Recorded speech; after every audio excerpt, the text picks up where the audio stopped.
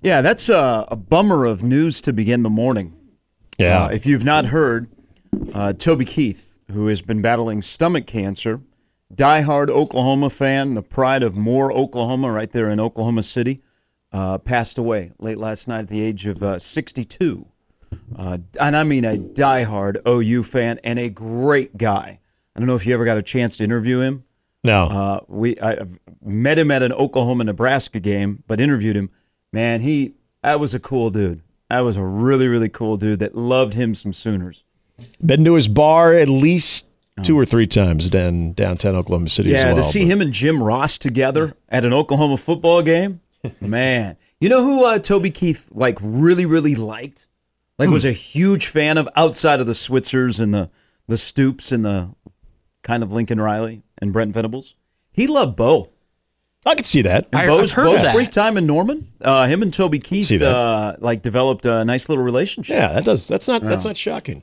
All right, good morning, everybody. A little bummer news. Toby Keith passing away at the age of 62 late last night due to stomach cancer. I was just in Tulsa a couple of weeks ago, and they had a big, and I mean, they blew out the A block. They were doing an interview with Toby Keith. And he had lost, if you've seen him, he had lost a ton of weight. Yeah. But he loved himself some Sooners, man. Remember the video most recently after Oklahoma softball won the national championship? Yep. He was partying with all the Oklahoma players. Yeah. And I was seeing a concert. I think it was his first appearance since he went through pretty intense chemo with the stomach cancer. And yeah, I mean, it's.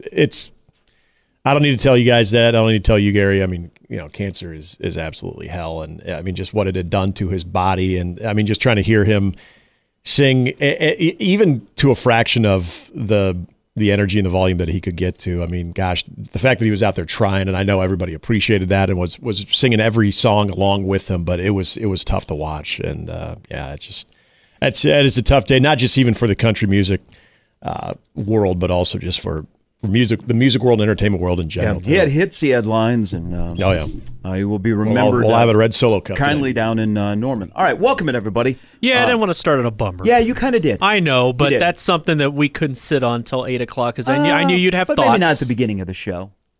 I knew you'd have thoughts. I don't think we start with that at the beginning of the show. I didn't want to go on a downer later because we have we got you. Positive. Yeah, exactly. Although it's a great day. Hey, minus that. I feel for you because also, as you heard there in the open last night, college basketball is crazy. So last night when K-State won in overtime against KU, I think that is the 26th time. Did I say 26th time? Hello. In the last 31 days that an unranked team has beaten a top 10 team. Yeah. This is absolutely nuts. That's crazy. Sounds like a fun tournament coming up. Is it as crazy as the fact that Jerome Tang is 11-0 in overtime now? That is nuts. I mean, this has not been a banner year for Kansas State basketball.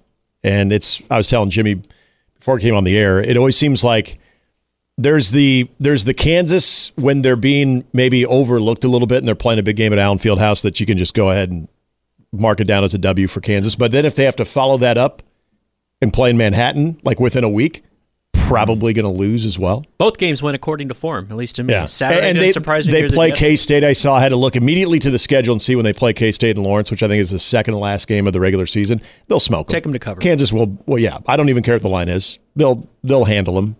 But 11-0 in overtime for Jerome Tang. 11 Tang. There's just something about him that rubs me the wrong way. Now, you're not the only one also, to say that. Rubbed me the wrong way. Kevin McCullough, the free throw line last night was 1 for 5. Now, he didn't shoot very well. And once again, KU, and everybody cuts down the rotation, but at some point you're going to need a contribution here or there. KU didn't play well. Bill Self said that at halftime. They were up 2 at the break, and they hadn't really played well. And listen, the end of regulation, that was not good basketball. But I don't know, there's something about Jerome Tang. Now, this is the first time he's won since he accused Iowa State of stealing signs, and somebody on his staff dog cussed a manager who was cleaning up perspiration on the floor. And then last night they showed, as K-State was going to win the game, there was a late timeout, and they showed that one assistant from K-State like motioning to the student section across the floor, not to rush the floor. Yeah. They beat KU. They're rushing the floor. Nice try, assistant. Now, I don't want to discount K-State winning. Hey, that's good for Nebraska. Good. It is. That was the first thing I was thinking of last night. The other thing. Like, hey, this actually works out well. Thank you, Kansas State, for finally making that win look even better for Nebraska. NCAA, get your stuff together this morning. I've been refreshing numerous times on the net rankings, and they have not been updated.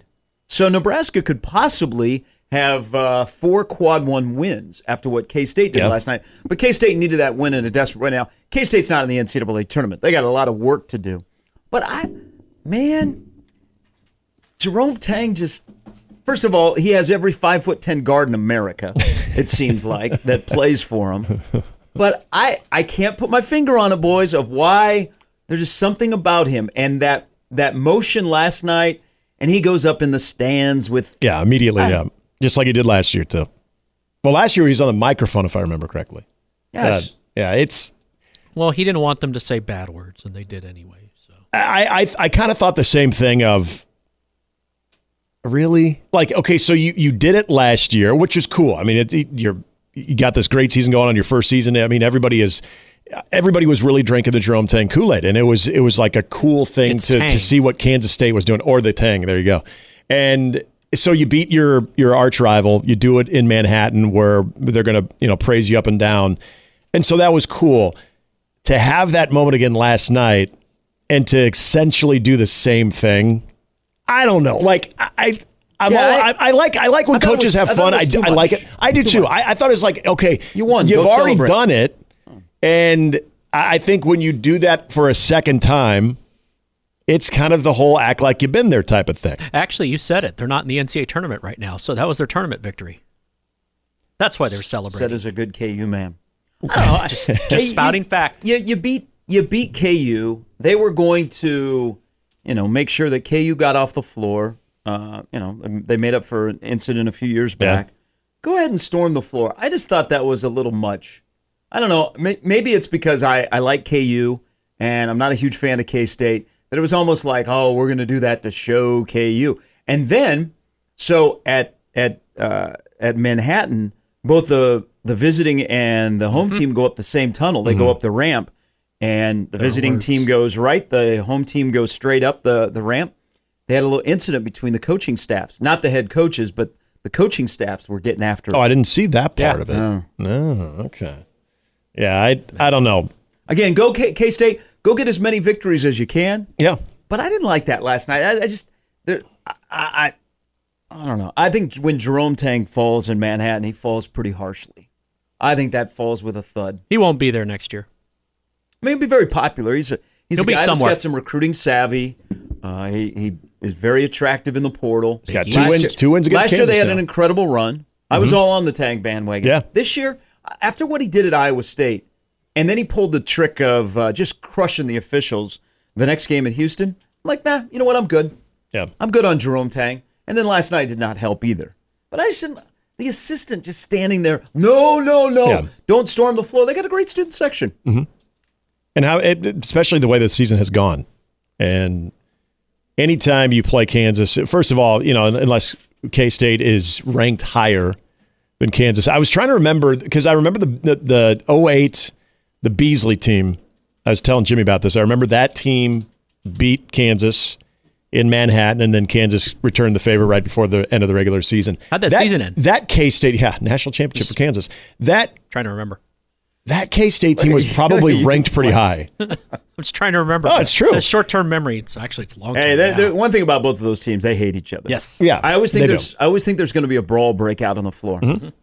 And one time there was. Oh yeah, but to me, if you're K-State, whether you're ranked in the top 25, which obviously they're not, or unless you're maybe ranked ahead of Kansas at home, you're of course you're going to storm. I mean, this is a K-State program that has constantly been looking up to the KU basketball program for decades. So, yeah, to try to stop that. But then also, again, my whole problem with it was Jerome Tang just hamming it up once again, basically a carbon copy of a year ago, where it's cool the first year, the second year you're doing it, it's like, at least he kept his shirt on. No, that's true. Can't say that for Musselman, but yeah, The game itself, though, yeah, not a great game last night. I mean, if you're a K-State fan, you're going to take the win, but yeah, like especially down the last 5 minutes of that game was extremely sloppy in regulation. Watching Kaluma, the highs and lows of having Arthur Kaluma, which we've seen at Creighton as well. Yeah, it was a weird game, but again, for Kansas, also kind of goes back to what we've talked about. Do you have 5 legitimate starters? Like I was getting on the Johnny Furphy bandwagon, but he looked. You're off now? Again, got to remember he's a young kid, 17 years old, freshman. In a environment like that, it looked a little bit overwhelming for him. Everyone else who'd been pretty much used to that were fine. Even Hunter Dickinson, though, was, I don't know, not great there towards the end as well. KU didn't play well. McCullough wasn't very good. No, he was. McCullough on Saturday against Houston was great. Mm-hmm. When you're 6 of 18 from the floor, but most importantly, you're 1 for 5 from the free throw line. Yeah. KU didn't deserve to win that game. No. And they messed with their food, and they got beat. So K-State, keep winning. If you make the tournament, great. If not, just keep winning because you help the local team and NCAA while you're at it. Please update your net rankings here. Wake up! Why have they not? There weren't many games last night. No. Yeah, Eastern time. It's after 7 o'clock. Here, all I need. Miami scored 38 points last night. All I need to know is that Miami couldn't put the ball in the bucket. Okay, and Virginia's won 7 in a row. Yeah. I couldn't. That was the most Virginia win ever. I couldn't last a whole year watching Virginia play. No. They win. I get that. God, it is. Tony Bennett, good pack line defense, man. That pack line defense. It is just so slow. It is, and it's just like the Cobras squeezing the heck out of the opposing team. Yeah. I mean, Miami couldn't throw it in the ocean last night. It just they weren't even close to making a shot. 38 points in an entire game. I guess if you're a K-State fan though, and you live in Kansas City, you've had a nice little run here. Yeah, Kansas. So yesterday, the news that Bobby Witt Jr. signed a 14-year, $377.7 million contract. Congrats, Ironically, Connor. when we were walking out of the studio, I said to Connor, I won't tell you how I knew, but I said his contract starts at $20 million. Mm-hmm. And he's like, oh, well, great for the Royals, great for their fans. But think about like Kansas City. So last night, you have the Super Bowl media night. You have the Chiefs are back in the Super Bowl for the 4th time in 5 years. If you're a K-State fan, you got K-State beat KU. You also have Bobby Witt Jr. is sticking around. The day before, you get 6 matches at Arrowhead in the World Cup. Like the city of Kansas City sports-wise, and you might be getting maybe you're getting hockey. You're going to get a new Royals Stadium and a refurbished Arrowhead. This is like the golden era of sports in Kansas City right now. Is it today when they're going to be disclosing the more information on the baseball stadium? I don't know. Who thinks that the announcement yesterday is like a little, hey, we'll push the stadium thing off. Yeah. It's like, you guys want your franchise player? Well, we delivered. Look, so we're keeping Bobby. We can kick this can down the road just a little bit. Yeah, good for the Royals and good for their fan base because they're keeping a star, which normally they don't.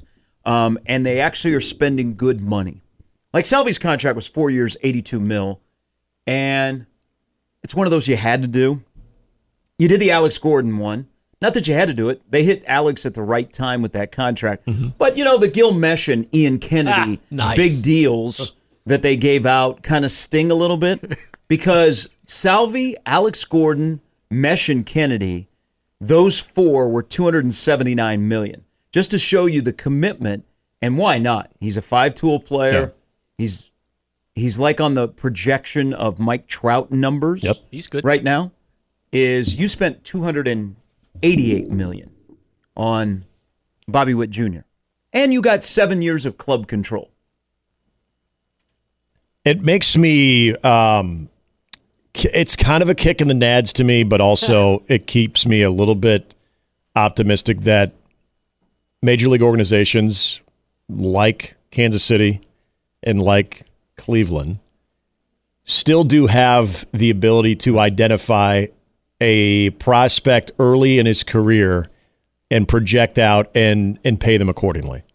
And I know that the 30 for 30 or the 30 and 30 part of Bobby Witt Jr. and you put in that rare company of guys that have accomplished that in 2 years into their career. I mean, you mentioned Mike Trout and there's others that you're going to go ahead and look at that and project him out and say, hey, this guy's going to be a star. We don't need any more years to prove that, and we're going to go ahead and pay him accordingly. Like, to me, I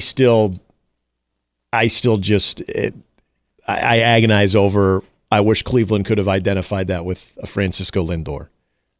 Some of the young talent that they had right there, and continued to have those guys having to answer what their future was going to be like year after year after year, because Cleveland never was financially investing into those guys, at least to the tune that they knew that they were secure and their future was secure there in Cleveland. And it's a very similar, as far as the organization, the way it spends money, it's very similar. So when I see something like that yesterday, which is not a typical Kansas City Royal thing, it does hurt a little bit, because I wish my organization would have done that too, but it also gives me hope that, hey, people can spend like big boys. They can play big boy business even when they're more of a modest spending organization in a market like that. I think it was a great day for baseball. Connor Happer, who is the diehard Royals fan on the station, I mean, he celebrated, and he should. I mean, all Royals fans should celebrate, but baseball should also celebrate. Kind of your point, Nick, about small markets. Look at this. So you have a 23-year-old five-tool player who has done something that nobody else has done in his first 2 years in the majors, and that is 50-plus home runs, 75-plus stolen bases, and they rewarded him with a contract. Now, the clock is now ticking in Kansas City after his 10 a.m. press conference this morning because of his opt-out deadline, which is 7 years down the road, to do whatever the Royals can do. But also, look at the Diamondbacks have committed to Corbin Carroll. The Mariners have committed to Julio Rodriguez. You know that the Orioles will commit to one of their top prospects. I think it was a great day for baseball yesterday to have markets that have owners that want to spend money. Now, you can identify. I think the Indians identified that Lindor was a dude. Yeah. It's just you have to cross the barrier of spending money. And yesterday, when you're trying to ask a community to help you out with a baseball stadium, a brand new baseball stadium, and you have a cornerstone piece, which look at the run of World Series teams. They've all had like a young shortstop, from a 22-year-old Correa to a Corey Seager this past year. Yep. Young guys that are the core, they're the franchise guys that also ironically play shortstop. I think it's a great day all around. We'll talk more about it, because I think there's a lot more in there. But celebrate it, and whether you're a Cleveland fan, Cubs fan, Bellinger, what the hell are we doing?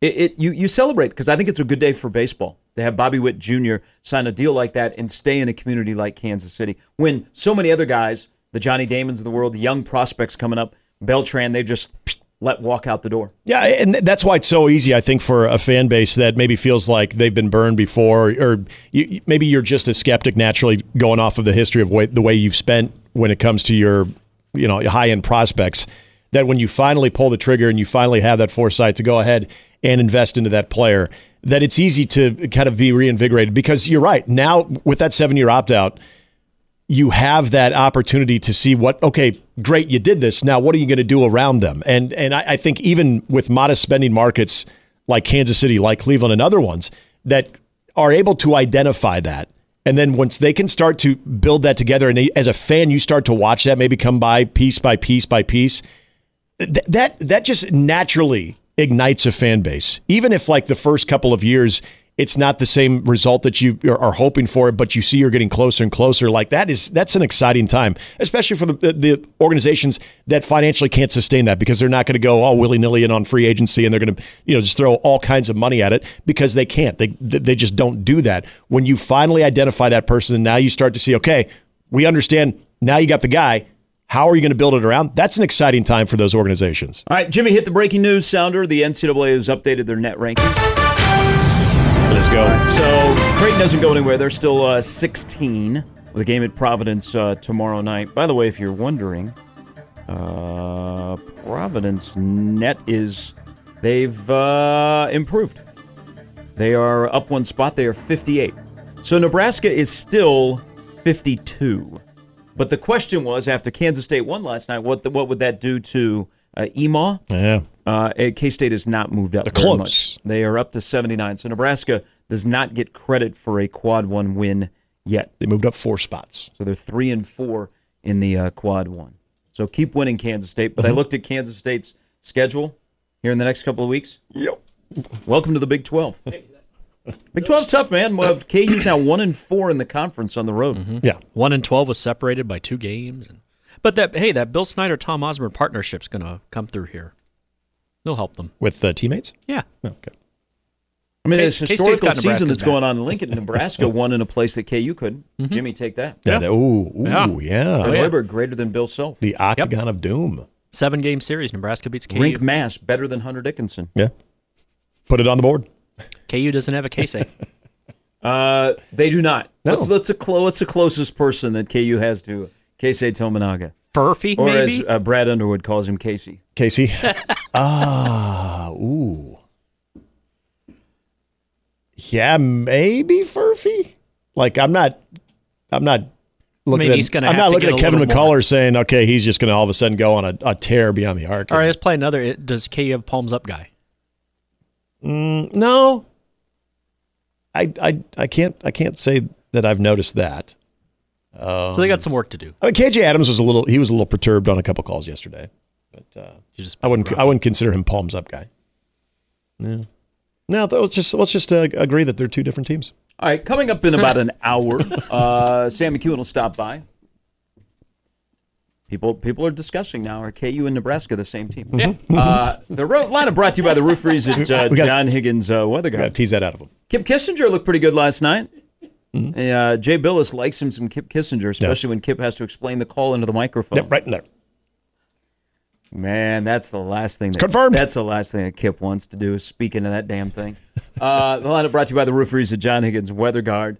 Sam McEwen coming up at 7:30, and then a little bit later, Brian Christopherson. An email into the Equitable Bank inbox where they take banking personally. Gary at 1620thezone.com. Hanley, 1620thezone.com. This is from KG. Says, back in the day, let's talk about Mo Iba. Very painful to watch. How did Mo Iba enter the conversation this early in the show? Used to listen on KFAB. More painful to watch. It dragged. Oh, because of Tony Virginia. Bennett. Yeah. Talking about the pack line. KG is also a Royals fan. Gotta love it. Yeah. All right. How many wins will it take to win the AL Central? Because Nick. So FanDuel has. I looked at the NL Central last night. 84. Cubs and the Cards are 84.5. Oh. Just think about it. Only takes 85 wins to win a division. We're looking at 85 wins to win the AL Central. Very well could be. Don't feel very optimistic that Cleveland is going to be a part of that. Royals might. Oh, yeah, no Tito. Even though the Royals spent $109 million in the offseason, and they've got some intriguing pieces. What I think they did, what I think the most important thing the Royals did in the offseason, they got rid of some bad players. Yeah. Michael Walker is a good pickup. We'll see, like Will Smith will be a nice addition in the back end of the bullpen. And then Seth Lugo. But it's not like a dominating staff, and I think Cole Reagans will come back down to earth. I would think going in, though, that the Royals still are probably, and the Guardians probably third in that division. Yeah. Going into the season behind the Twins and the much improved Detroit Tigers. Mm-hmm. But it's there for the taking for the Royals. Oh, yeah, Detroit added Benetti. Yeah, they big acquisition. Well, and I can say Cleveland, with the lack of activity here in the offseason when it came to bolstering their offense, you can only get so much out of. You mean you don't mind an outfield that has combined for 18 home runs coming into this season? It's awful. It's absolutely awful. Yeah, but you got a good front three. Well, you can look at your pitching staff as well and continue to go down that model. Man, you sound like me. No, it's just this is embrace your frontline guys. When you get cheap, Gary, this is the thing. When you get cheap and you don't, and this has always been a Cleveland thing for so long, is that they continue to. They develop, and I think they do as good of a job as anybody when it comes to what they've done from the standpoint of identifying young arms, being able to develop them through the minor league system, and then have them ready. But when it comes to actually adding offensive pop, other than 2017, when they actually knew that their window was open, and they saw that they had guys there that were going to be able to, on top of what was already a decent offense, be able to help them. It's almost been laughable as far as how they. I mean, like you tell me, like Josh Naylor is a guy that I can just sit back and say, oh my gosh, he's going to be, racking up 50 home runs. Or, I mean, obviously Hosey is a guy that I will love to the day I die. But when you look at what they've not done in the outfield, like I yearn for the days of Michael Brantley And I mean, hell, most of the time he wasn't even healthy. So, Stephen Kwan is a good athlete, but is he someone that you're, just going to absolutely set the table? Like there's a lot of things about. You're completely overlooking your first three starters. Are you talking about pitching? Yes. That's the only thing I'd talk about, but the Guardians. Well, yeah. Talking about any bats. No, that's what I mean. Third baseman. But I love. It's such a frustrating thing when they have players. We got Bobby Williams and Allen. That's a good three. Would you put him up against the Royals' top three? Hey, I like Tanner Bibby. I'm a Tanner Bibby fan. Tanner Bibby is your ace. Yeah. Bibby, Williams, and Allen. That's a good starting three as long as they stay healthy. But put them up against Singer, Walker, and Reagans. How many 2-0, 2-1 games can they survive? Remember what division you're playing in, though. I know. You're not taking on the AL East every day. You're playing in the AL Central. Tell us, you know what? Where the Tigers. So the Tigers, I think they have loaded up. I like Riley Green, but this is like go time for Riley Green, and then the Royals. So I think that's going to be a battle at the top. Here's the thing that's helped like the Royals and the Guardians and the Tigers in that division is the Twins TV situation is a mess. Mm-hmm. So the Twins can't bring back Sonny Gray. They have to trade Polanco away. Now, they were going to do that probably no matter what. But they haven't been able to spend in the offseason because they have no idea what their TV money is. And so they're banking on Byron Buxton playing 100 games in the outfield. And also Carlos Correa bouncing back. So you could have Correa, Buxton, and then don't forget, if he stays healthy, if Royce Lewis is a dude. Royce Lewis is Minnesota's Bobby Witt Jr. Royce Lewis is impressive. There's no question. And everything about Minnesota, where it seems like, again, if I'm just kind of looking at the Central, the trajectory level of those teams, and the Twins obviously very well too. We saw what they did in the postseason. You have young stars like a Royce Lewis, but when that trajectory is up, and I start to look at what I even think Kansas City did yesterday was a pretty strong signal of what they are willing to do. You mentioned Detroit as well. Maybe the biggest disappointment, I would say, with the way that they have shown, I wouldn't say all the time, but have shown that they can spend, and some of the guys they put in is the Chicago White Sox organization. Who? Exactly. So it could be worse, I guess, if I'm a Cleveland fan right now, but I still think that division has a chance to be a little bit more top-heavy than what I think it's been in the past, to where if you are sitting there, say, third, you're probably maybe a distant third all of a sudden. I don't know. I feel like there are just the way teams are doing business right now in the Central, I feel like you're starting to see some separation. Like, again, the Cleveland model has been able to keep them competitive, and we'll see what Vogt brings now as a new voice in that clubhouse, because that's the other thing about Cleveland without Tito is that new leadership is going to be very interesting. But again, when you look at being based on strong rotation and putting so much reliance on that and not that much in on what you can do offensively, I think it's going to be tough to keep up in that division. I honestly think this division has a chance to really get itself away, even if you do have a solid three, even if you can go four deep in your rotation. Which, by the way, I did see this actually warmed my heart. You think somebody's going to run away with the American League Central? I could see that. Someone going to win 88 games? I could see the Twins doing it.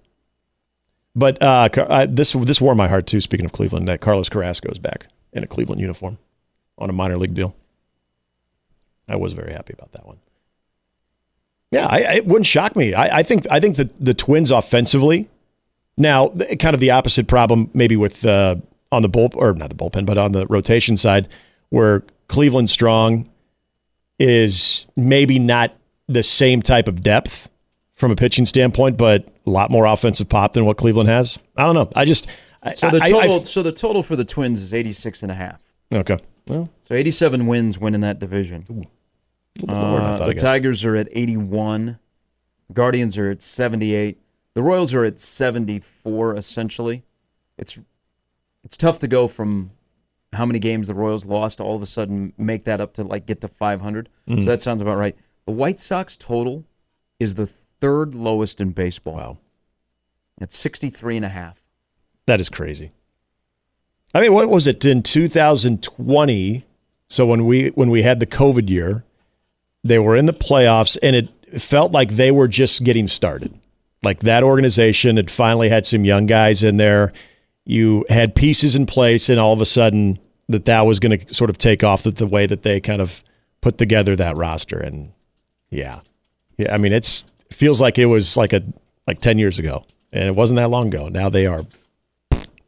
Yep. All right. This is a good little hot stove league talk because a lot of places today is truck day.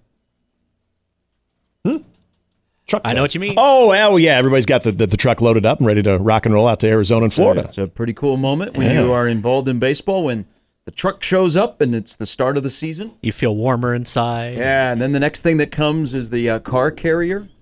So all of these, like I'll give you just a little insight. Like the Twins, if you live in Minnesota, you know when the truck day is, and I think the Twins truck day is actually tomorrow. You take like baby strollers, car seats, that kind of stuff. You take it down to Target Field, and so that makes it on, or like all the toys golf for clubs? your kids. No. Oh, no, they haven't put golf clubs. I didn't see a lot of golf clubs on the truck when I was working for them. You take it down to Target Field, and then they will haul your car down. So they have car haulers, and they will drive from Minnesota down to Fort Myers. But if you do not live in Minnesota, but you would like your car in Fort Myers, if you meet them along the way, they'll pick up your car. Really? Yeah. You're going to be in Sandusky, Ohio. So then when spring training is over, that's like one of the sad days because the truck shows up. It's the end of spring training. Time getting ready to work. And so they load the truck back up. But sometimes instead of loading cars back onto the hauler that'll drive back to Minneapolis, they will pay people to drive their cars like to their home. If they're not, they already have a car in Minneapolis. Yeah. They don't need that car. They're going to rent a car for 6 months or whatever. So they'll pay you to drive your car. Who handles that job? Who communicates with that? When I was a senior in high school, I drove Ron Darling's car back from Port St. Lucie to New York City. Really? Yeah, my dad got me the gig. Were you like just sitting there like white knuckling? $750 in cash. What kind of of car? It was a convoy. What kind of car was it? It was Benz. I bet that was a flex when you got back to your friends and like. Oh no! How long of a drive was that? We split it up. Was it 13 hours? Wow. Well, no, it was one way, so it was like 13 and then another 8. Oh, I would add two hands. There were like 7 of us that were in like a little convoy going up 95. I would add 2 hands on the wheel the entire time.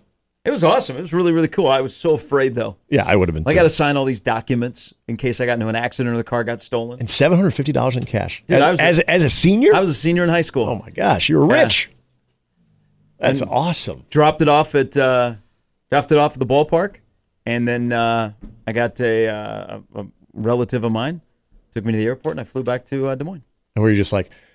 Yeah, you're on the plane just like, we made it. Everything's good. There's no nicks on the car. I probably did not enjoy it until I got home because I was so afraid that I was going to get carjacked or something was going to happen. Did I lock it? Yeah. That would be really, take really the CD cool. player out of the car. Wait, I just want to know, is that like the assistant of the traveling secretary, like George Costanza, that has to organize all that and get the cars loaded up on the hauler? Because I didn't know that about. I mean, that's really cool, and it makes sense that they would do that. But that's really cool. Like that, but that seems like there'd be a lot of planning, especially if your car is not actually on site and it has to be picked up along the way. Oh yeah, there's a lot of like behind the scenes stuff. It's pretty cool. I mean, it's what are they in spring training now for like 7 weeks? Mm-hmm. Yeah. Bobby Witt Jr. will not need to drive around Kansas City. He'll just have somebody that will drive him around. All right. When we come back, yesterday, big day in Kansas City. A guy who ruined my heart in Kansas City. Retired from the NFL. Rex Burkhead kind of was looking to catch on in 23, didn't happen, and so he announced his retirement yesterday. So we're going to place where Rex Burkhead is. Sam McEwen's coming up a little bit later tomorrow is the late signing day. Nebraska could have one scholarship guy and another, technically a preferred walk-on that could commit to Nebraska. So we'll get into that with Sammy Mack. Again, Kansas State did not help Nebraska out yesterday, only moving up 4 spots to 79 in the net. Nebraska stays at 52 ahead of their game against Northwestern. Be better, Kansas State. Mm-hmm. Yep. If that game it was in Lawrence, it'd be a different story. And they won in Lawrence. Win by 20. I've actually been there when they won in Lawrence. One time. I didn't know that ever happened. Jim Woolridge, of course. Oh, okay. Jim Woolridge. Wow. Neck brace and all. Wow. Yeah. I thought you'd go Tom Asbury on me. Oh, no. Although I think he did win there, too. They did have a stretch of coaches where you went, And then they had Huggy, and then they had Frank Martin. You're like, hey, they're back. Yep. And in comes Bruce Weber. And then we transitioned to Jerome Tang. All right, 42 past the hour, off and run on Mornings with Sharp and Hanley and Jimmy on 1620 The Zone.